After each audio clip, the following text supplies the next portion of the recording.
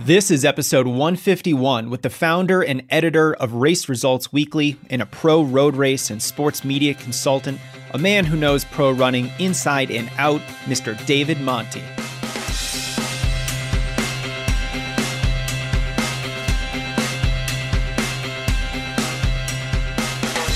Welcome to the Strength Running Podcast. I'm your host, Jason Fitzgerald, and I want to thank you for being here today. If you're listening, that means you love the sport of running and want to improve. That is our goal for this podcast, to give you the ideas, the tools, and the resources to take your running to the next level. If you're new to the podcast, what I do here is bring you the leaders in the fitness industry to help you reach more of your big running goals. From elite runners, sports psychologists, strength experts, running coaches, best-selling authors, and physical therapists who can help make our running dreams become a reality. Because I believe that knowledge is a competitive advantage. The more you understand the sport, the better decisions you'll make about your training. Don't miss our other 150 episodes. That number blows me away.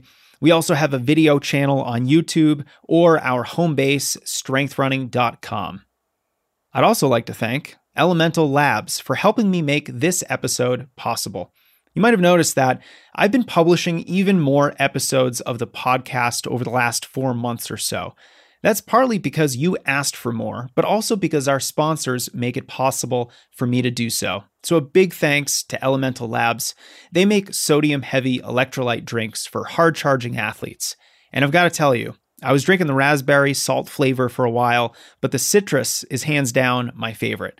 You can check it out at drinklmnt.com/strengthrunning. Elemental Labs doesn't use anything artificial, and anybody who runs a lot knows that sodium, as well as the other electrolytes that they include, like magnesium and potassium, are essential to our performance and how we feel throughout the day. Those low sodium symptoms that you might have, those can be headaches, low energy, muscle cramps, and even insomnia. We want to avoid that.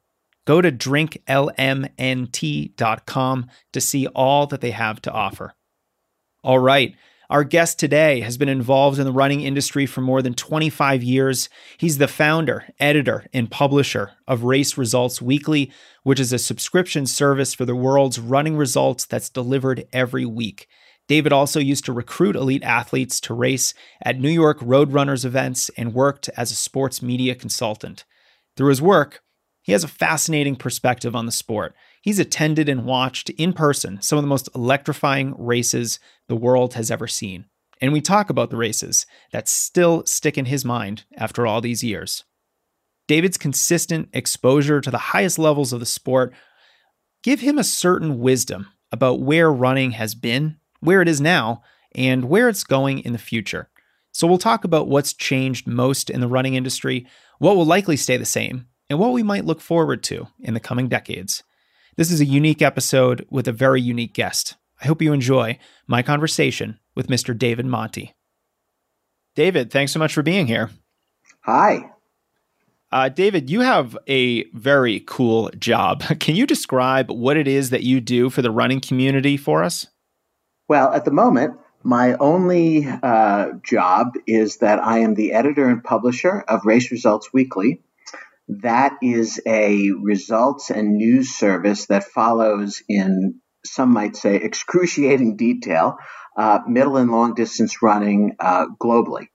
We produce a results consolidation almost every Monday, 50 Mondays a year, by 10 o'clock, that tells you what went on all around the world in distance running, marathons, road races, track events, mountain running, trail running, anything from 800 meters to the ultra marathon. And during the week, in between those issues, we produce original news stories for the benefit of our direct subscribers who receive Race Results Weekly by email, but also for running websites who use our material the same way that newspapers use the Associated Press. We're like a little wire service for them. So you might see our stuff on Runner's World or Let's Run or Flow Track Runner Space, or Marathon Guide, any of those sites pick up our material. Now, I've also, with the material that I gathered over the years, I spent almost 2 decades working as an events consultant, primarily for New York Roadrunners. I'm sure you're familiar with them. They're the organizer of the New York City Marathon and 50 other running races. And I would recruit the professional athletes that would run in their events and give them advice on pro athletes. And I also work as a pro athletes consultant for NBC Sports at the Olympic Games. And I've covered or worked on 5 games for them. No, 6 games. Tokyo would have been the 7th, and hopefully it still will, where I sit down with the producers and with the announcers and try to help them tell stories about what we're about to see on the field of play. Wow, what is it that you don't do? This is so cool. And it sounds like, you're covering running from all around the world. And I'm just wondering about the nuts and bolts of kind of a wire service like this. How do you actually go about compiling all of this information on a weekly basis? Because it seems like, right now, of course, notwithstanding, but, in normal times, there would be hundreds of races all around the world in a given week.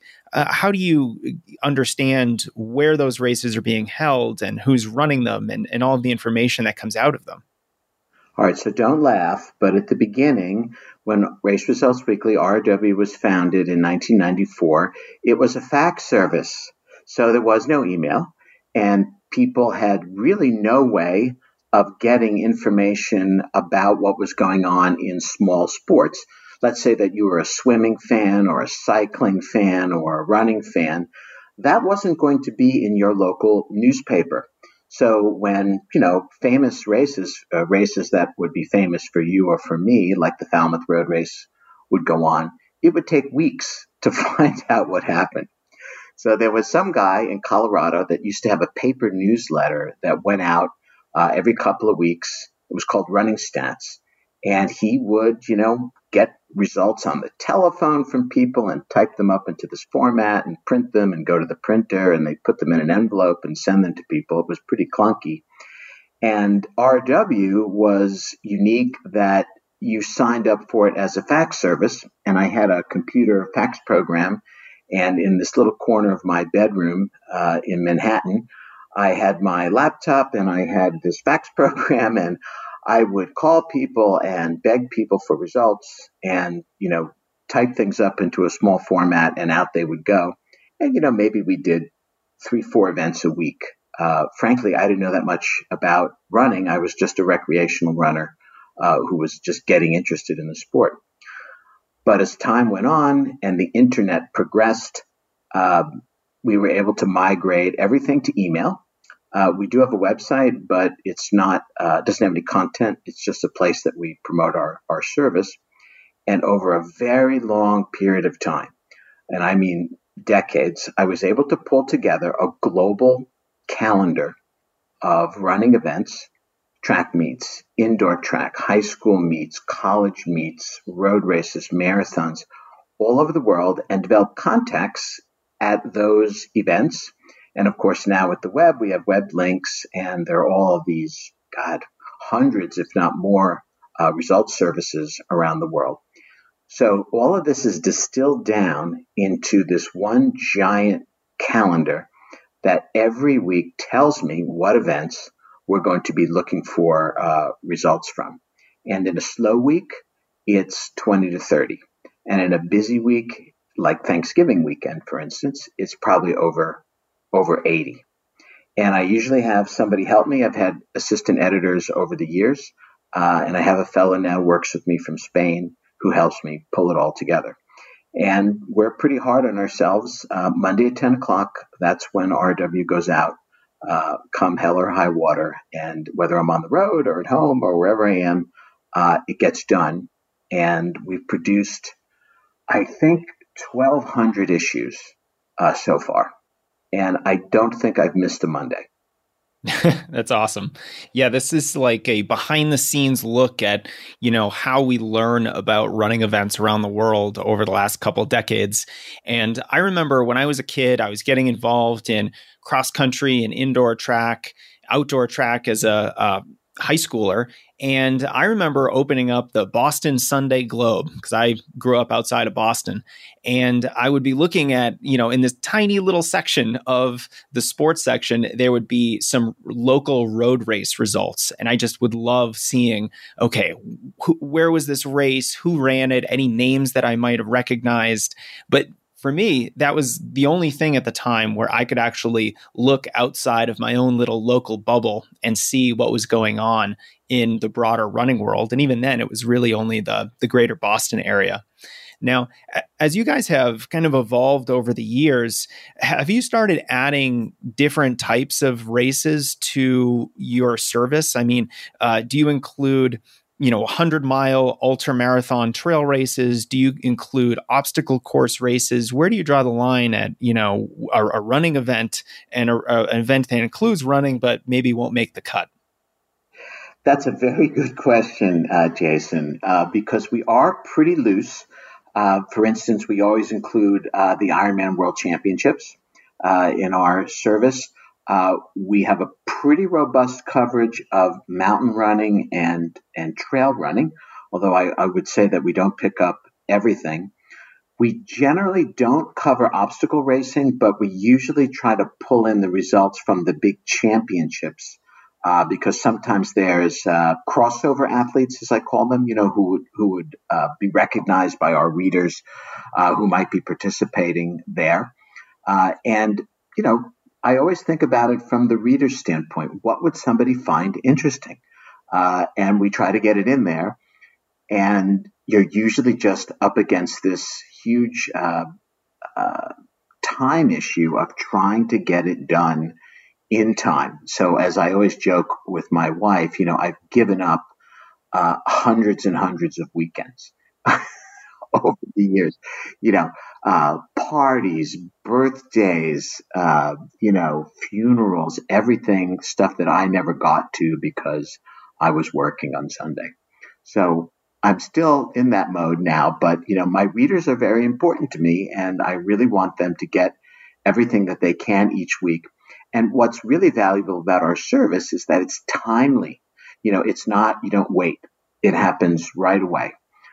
So we're right on top of it. If something happened on Saturday night, you've got it right there on Monday with all the ramifications. And we annotate. I think I sent you this week's issue. We try to annotate everything too. Who's got personal best? What are the records? Is it a meet record? Is it a national record? This weekend, there was these wonderful mile races in Marion, Indiana, where Corey McGee ran a state record. So I had to look all that up.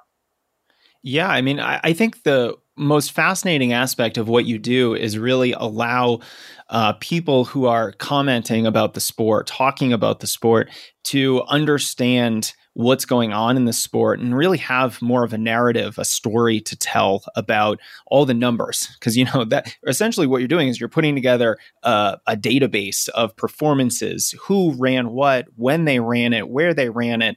And that's the context that you're helping these announcers and other folks who are telling these stories understand, so that they can, tell fans of the sport a little bit more of a story around these performances. And I think, that's one of the things that, running more broadly maybe lacks a little bit, is that these stories in the sport, even me, I'm not a big baseball fan, but I know that there's a Red Sox Yankees rivalry. It goes back a long time.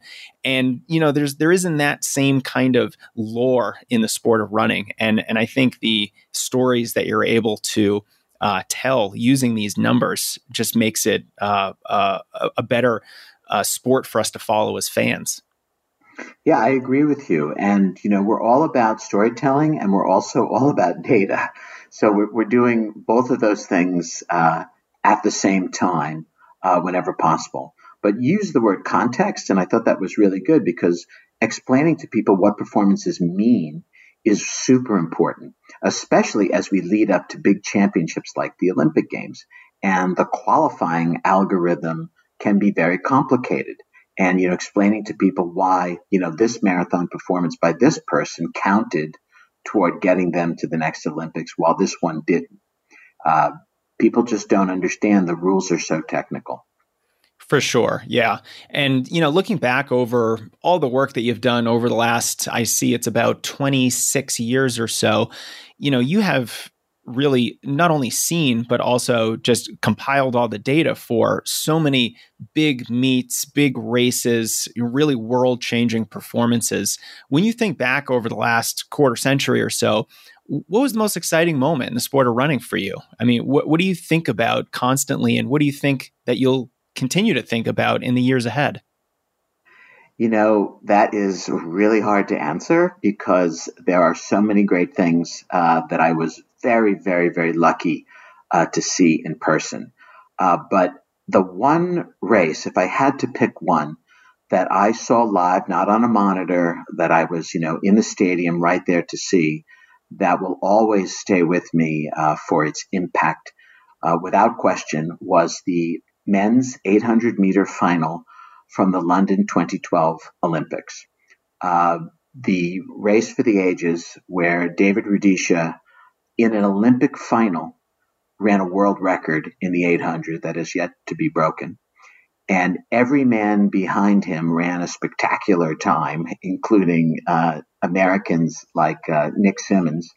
And the entire stadium was just shaking because it was so incredible. Like, nobody breaks a world record in a middle distance final in the Olympics. Those races are tactical, right? What did Matthew Centrowitz run to win the 1500 in Rio?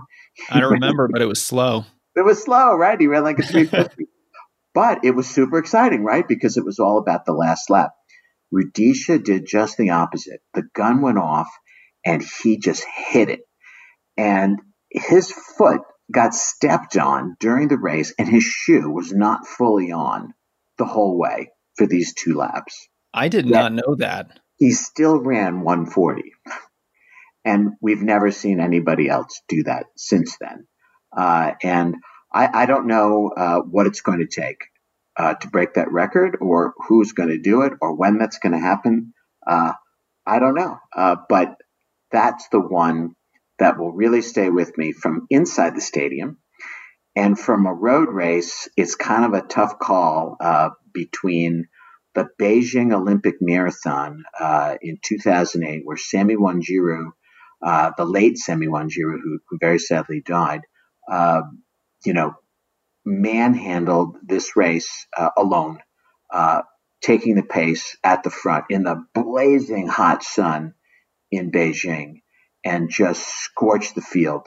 I forget if he ran 205 or 206, but to win. But it's one of the great marathon performances of all time.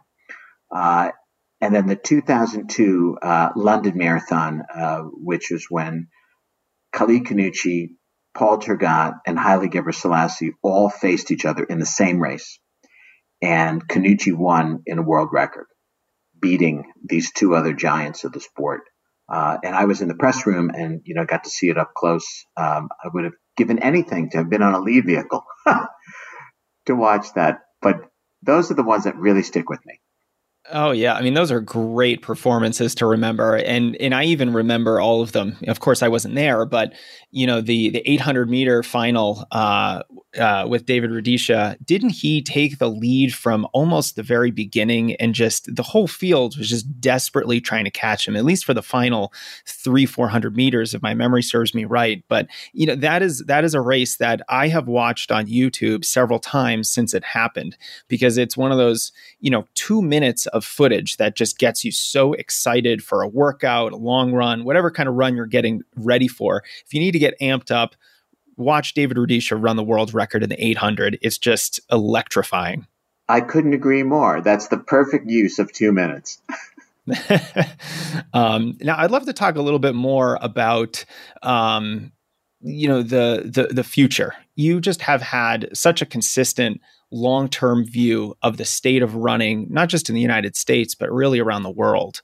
And I'm curious, what are some of the biggest changes that have happened in the sport since you started back in the mid 90s? Without question, the biggest thing is the professionalization of the sport at all levels. So, organizing, road races was completely like a seat of the pants thing in the 1970s. People were just making it up as they went along. There was no money. There were no professional race directors. The athletes were basically amateurs, and they were, trying to make a little cash that might have been under the table and all that. Fast forward, to where we are today. And I do mean, prior to the pandemic, where, everything's professionalized. All the people that work at the shoe companies, the race organizers, the athletes, the agents, the people that coach them, is at a much higher level. And there's just so much more money, and investment going in. What makes all this possible is not the athletes who are at the top of the food chain. It's all of the regular runners. It's all the people that run for themselves. They form this huge base.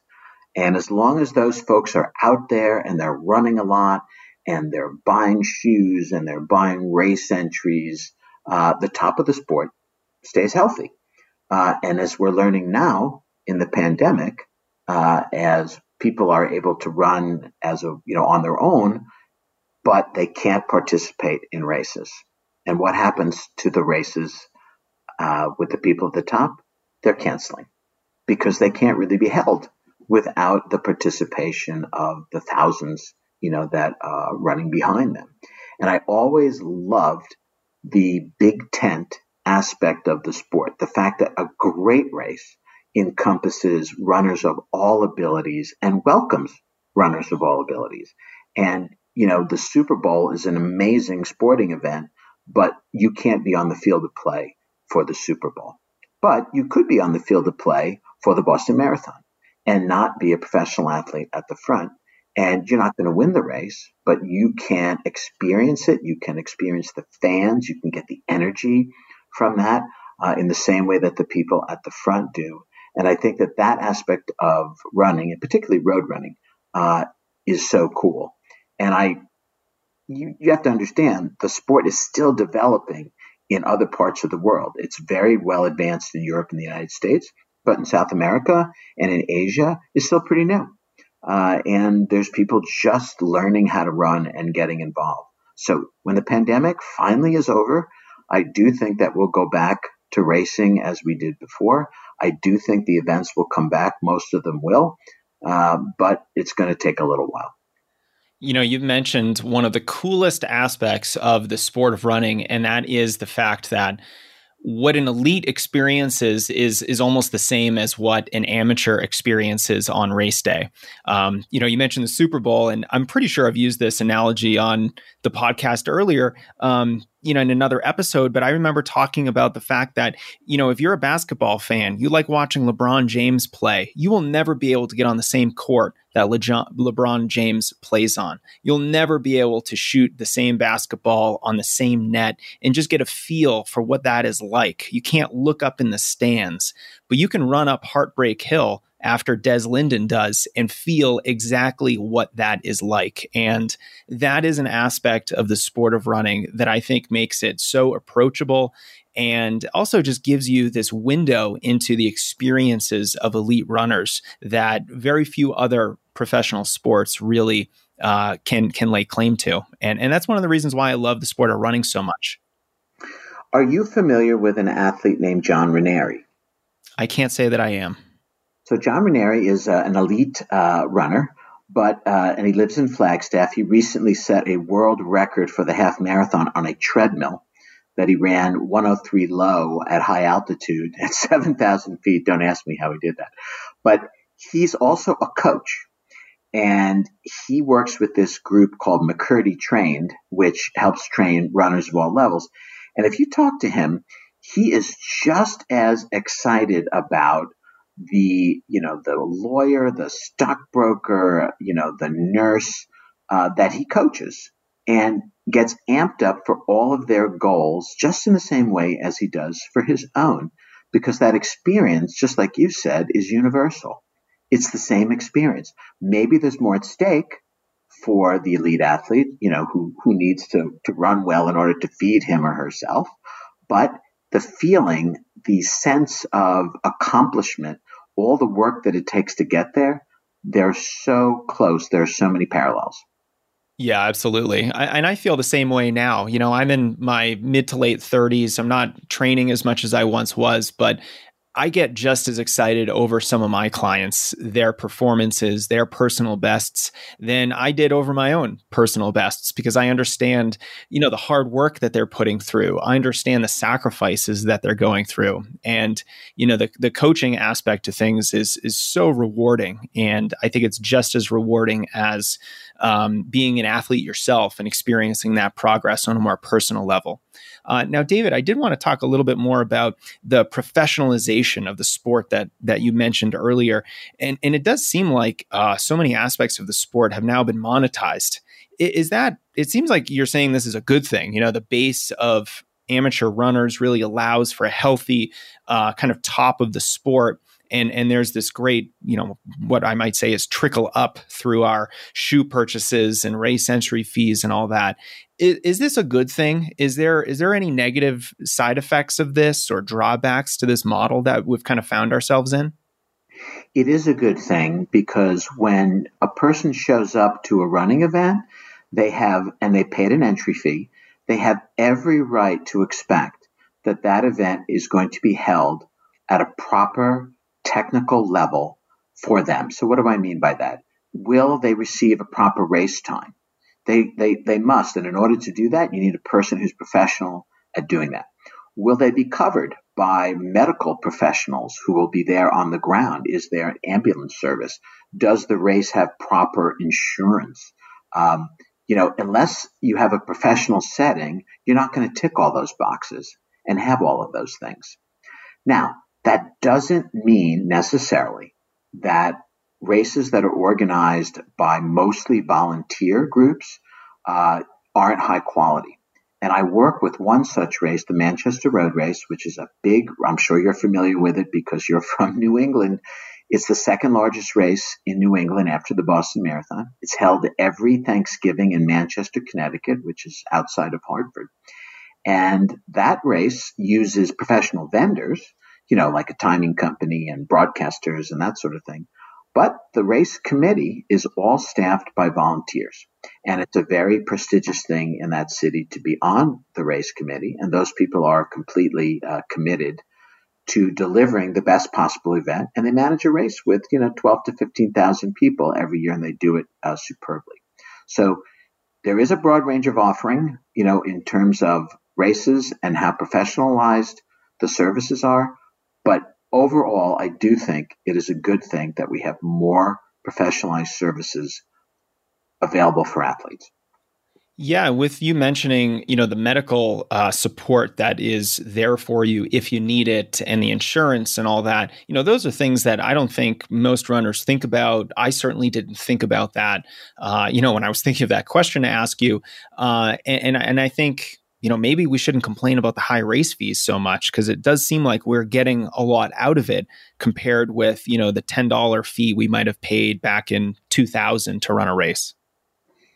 Well, I will say, and you might find this interesting, pricing for road races around the world is dramatically different. So in Europe, it's way cheaper to run in road races than it is in the United States.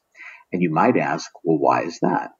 And the main answer is that in the United States, races are expected to pay for the services that the city or local government provides to the race. Will there be police officers out there? You have to pay for them. Will there be EMTs out there? You have to pay for them. Do you have to close the streets and use sanitation services? You have to pay for that. New York Roadrunners pays millions of dollars a year to the city of New York for the privilege of using the city streets. They call them the street fees there. Now in Europe, the cities provide all that stuff gratis. Nobody charges the races. And that is a huge cost savings for events. So there might be some places in the United States where races have good enough relationship with local governments that they don't charge them, but that is really rare. and that drives up the cost of entry fees in the U.S. Yeah, well, I'm going to go on a little bit of a tangent here. I would love to talk more about some of the rationale behind cities charging races for the privilege, as you said, of using their streets. Because I've also read so much about how these races bring in people from all over the country, indeed all over the world, and the economic impact of, say, the Boston Marathon, for example, is just absolutely enormous for the city of Boston. Is there an argument to be made that the cities should comp all those services for the privilege of the race bringing in all this economic activity to the city? You're right. And like the New York City Marathon brings in $400 million in economic activity for the city in a normal year. But the city still thinks that it is fair to charge the organizer for some of those services. And I guess there has to be a balance, somewhere along the line. But as security costs have gone up for races, that's really driven a lot of the cost. Like the amount of anti-terrorism steps that races have to take to make people safe, especially after the Boston Marathon bombing, really are expensive. But when I go to races overseas, I don't see that level of security. People just don't think that it's warranted. But you're right. You want to bring in money to a town, hold a big road race.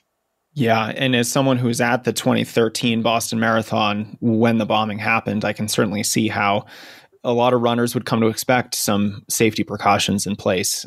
For sure, that is a smart thing to do in our current age. But I want to kind of step back a little bit. And, I asked you what has changed over the years within the sport of road racing and running more generally. What do you think is going to stay the same over the next, 5 to 10 years or even 20 years? In other words, what aspects of the sport will remain unchanged over the coming decades that you think are just so fundamental? I think the universality of it, the fact that running is the same whether you're doing it in China or in Singapore or in Houston or in Toronto, it's the same thing. And the fact that you can measure what people are doing in equal ways between those locations. So a marathon is a marathon is a marathon. A 10K is a 10K is a 10K. And the excitement of just seeing athletes competing against each other, really drives the sport forward. And I also think that running and track and field has one huge thing going for it that other sports do not, or most other sports do not. It's one of the few sports that has both men and women competing at a high level on the field of play at the same time. You just don't have that in the NBA. You don't have that in the NFL or MLB or even in tennis, where people are competing, separately. So if you go to a high level track meet and you're a fan, you're going to get to see both top men and women on the same field of play in the same time that you're there. I think that will all stay the same, and I think that that's a great thing. I also think that school sports, which drives everything above it, I hope after the pandemic will stay the same. The fact that we have this wonderful development system in the United States with high school sports and college sports that brings us our top stars. I hope that stays the same. And I hope that, most of the organizers globally are able to hold it together through this down period and come back next year. And I worry that some of them won't. And that's the one thing that I worry the most that won't stay the same. When you say that, do you mean individual races won't come back after the pandemic? Is that what you're saying? Yeah. So let's take a typical, race that had to cancel. They may or may not have incurred most of the costs of this year's race. If they offered a refund, that would mean they'd have to pay that money back out of reserves because they've already spent most of those entry fees. Or if they said, you know what, we'll roll forward your entry fee to next year, that means they're not going to collect that money again next year. And you need some reserves to pull that off. And, I know some events that just go on a shoestring. They practically are financing next year's race from this year's entry fees. Uh, it's tough. I know a guy who's been a long-time race organizer, and he just told me he's going to have to close his shop and look for a job, that he doesn't have, the reserves to keep it all going until this thing comes back, especially when nobody knows when it's going to come back, at least robustly. Yeah. Now, do you see this as a time of innovation? Is there opportunity for race organizers to create new types of events that might, increase the excitement about the sport or draw more people into the sport? Are you seeing some of those things happening in this time? Yes, and for instance, you might have seen this event called the Brooklyn Mile, which was held in June. That's typically a regular, in-person road race, traditional kind of thing, couple thousand people. And when the organizer knew that they weren't going to be able to hold their race because of the pandemic, instead of completely folding up shop, he changed his pricing completely to a flat fee of $15 and turned the event into a virtual race that was going to be scored using this V.02 system. So each athlete would get a age-graded V.dot score depending on the mile that they ran, wherever it was they did it, and they had 3 days when the window opened, to run the race, and then the window closed. Now, they took 80% of the entry fees and donated it to COVID relief in New York City.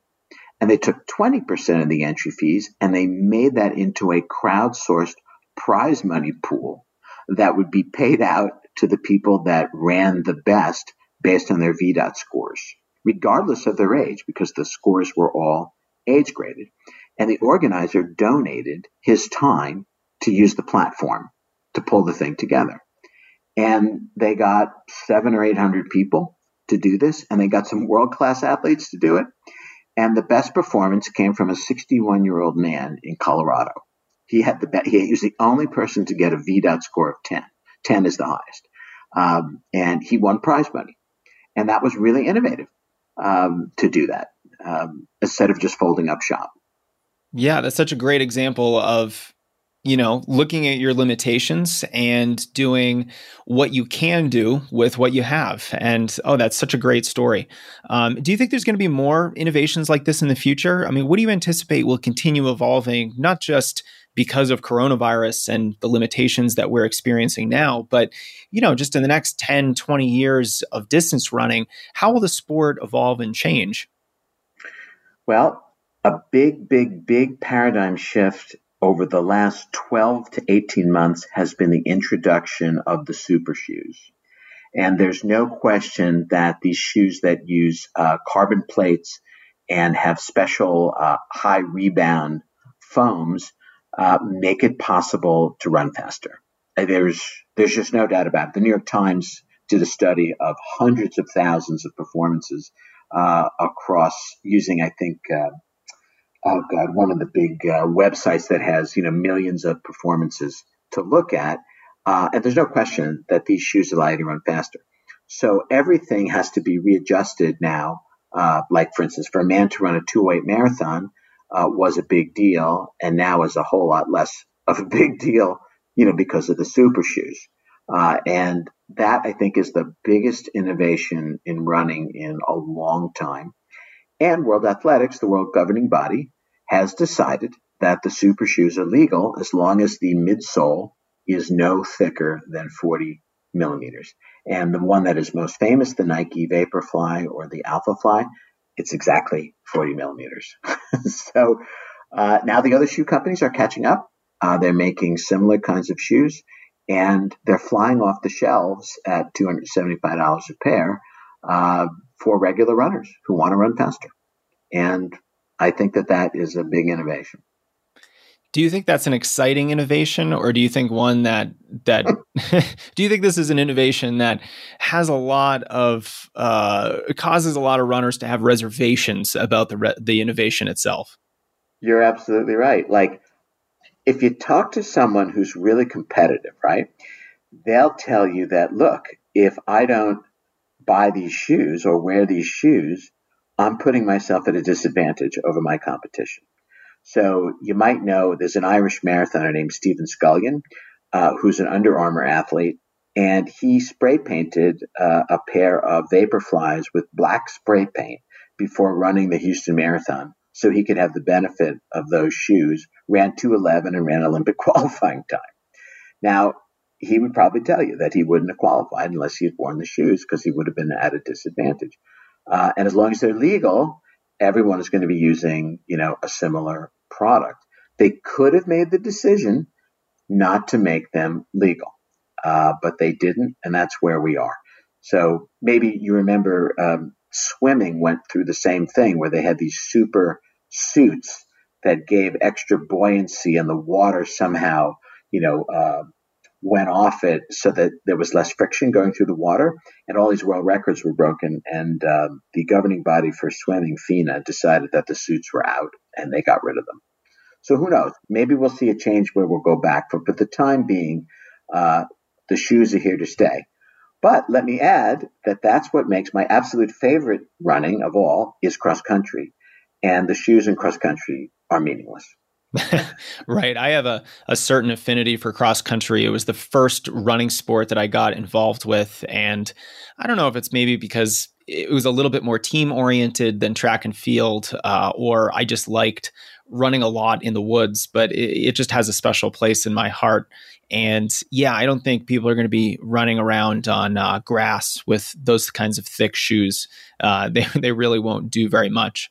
But David, what are you really excited about in the coming years in the sport of running? Is it maybe a certain athlete that's getting you excited? Is it a group or a team that's getting together? Is it an idea or a product?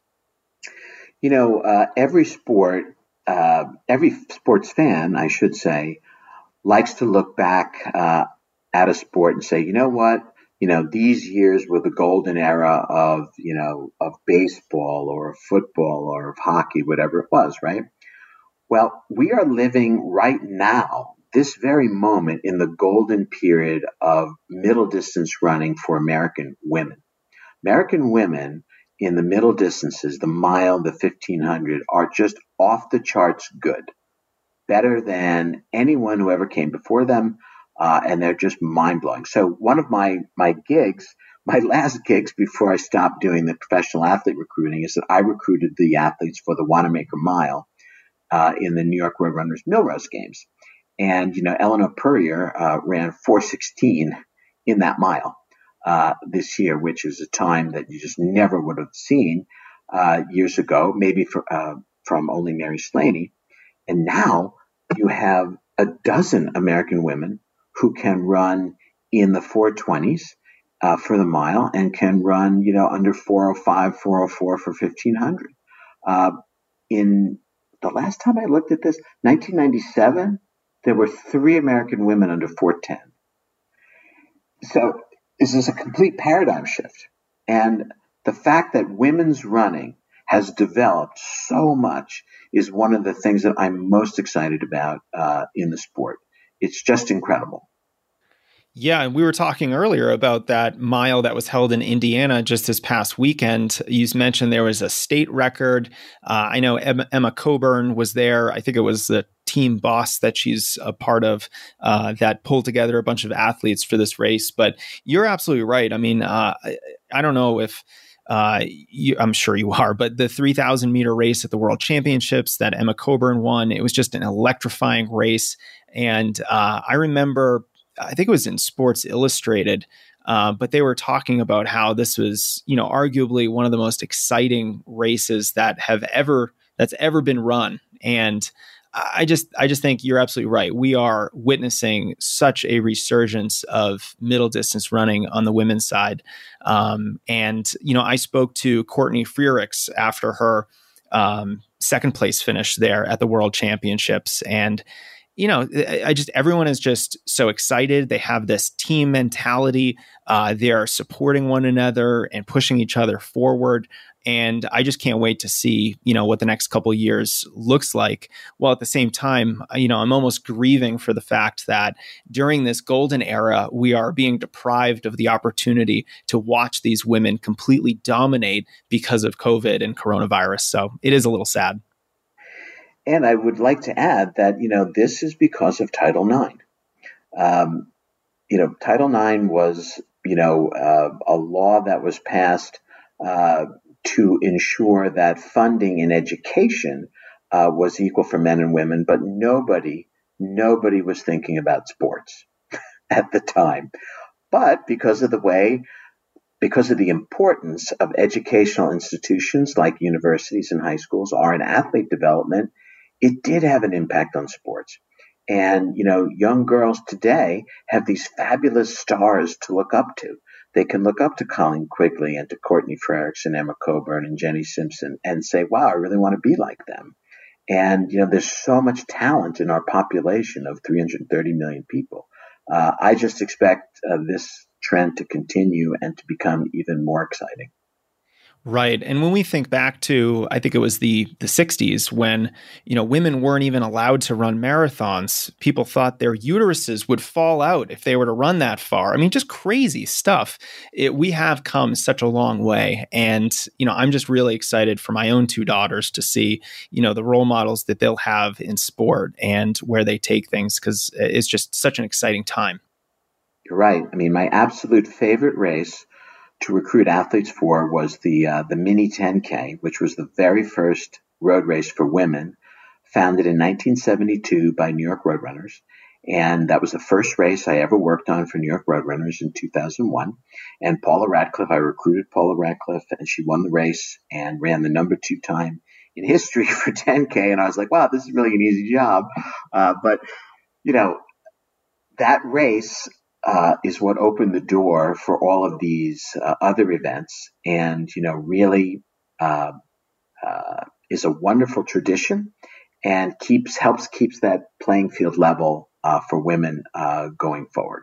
There's just very few sports where women enjoy the same kind of attention and profile as men, and running is one of those sports.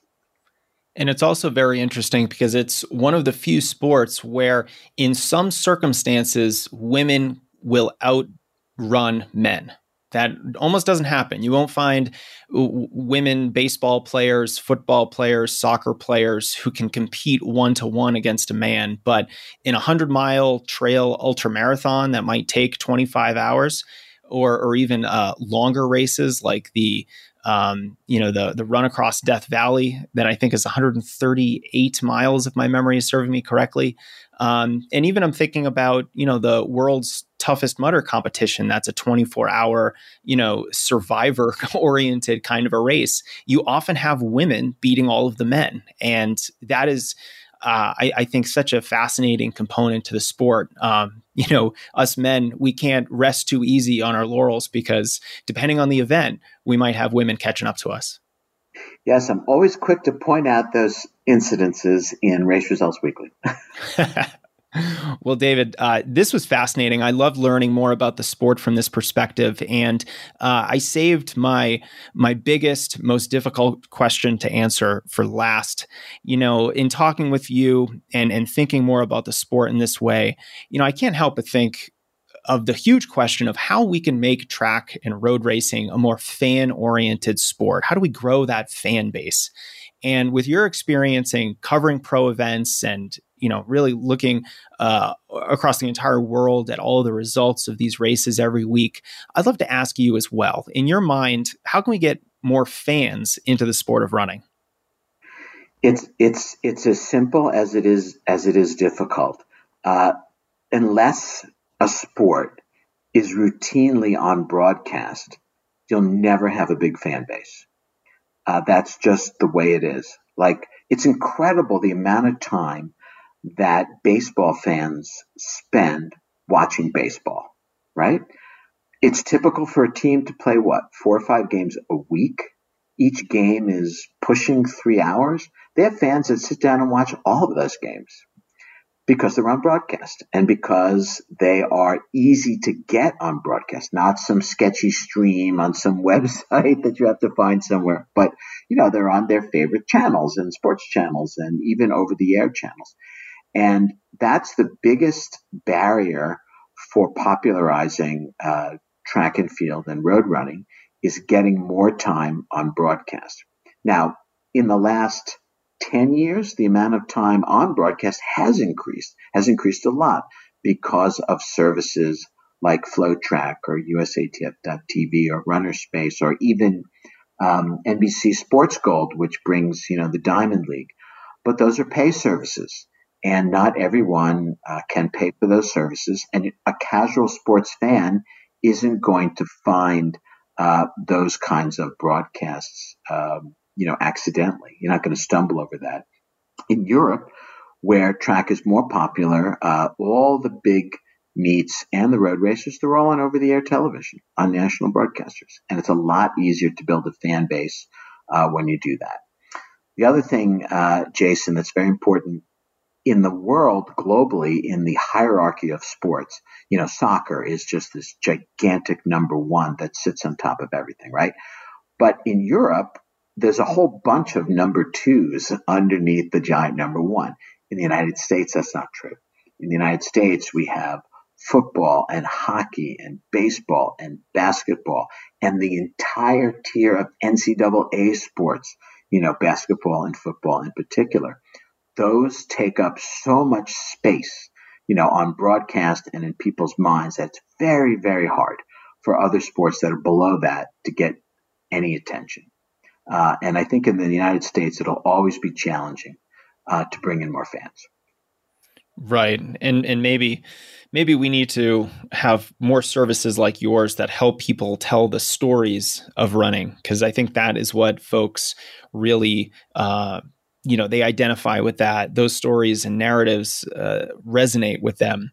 And I think if we can do more of that, we'll make running certainly a more interesting sport to follow, because at least among my friends who aren't into the sport, they look at it as a somewhat boring sport. Why would I watch someone run around for 2 hours to win a marathon?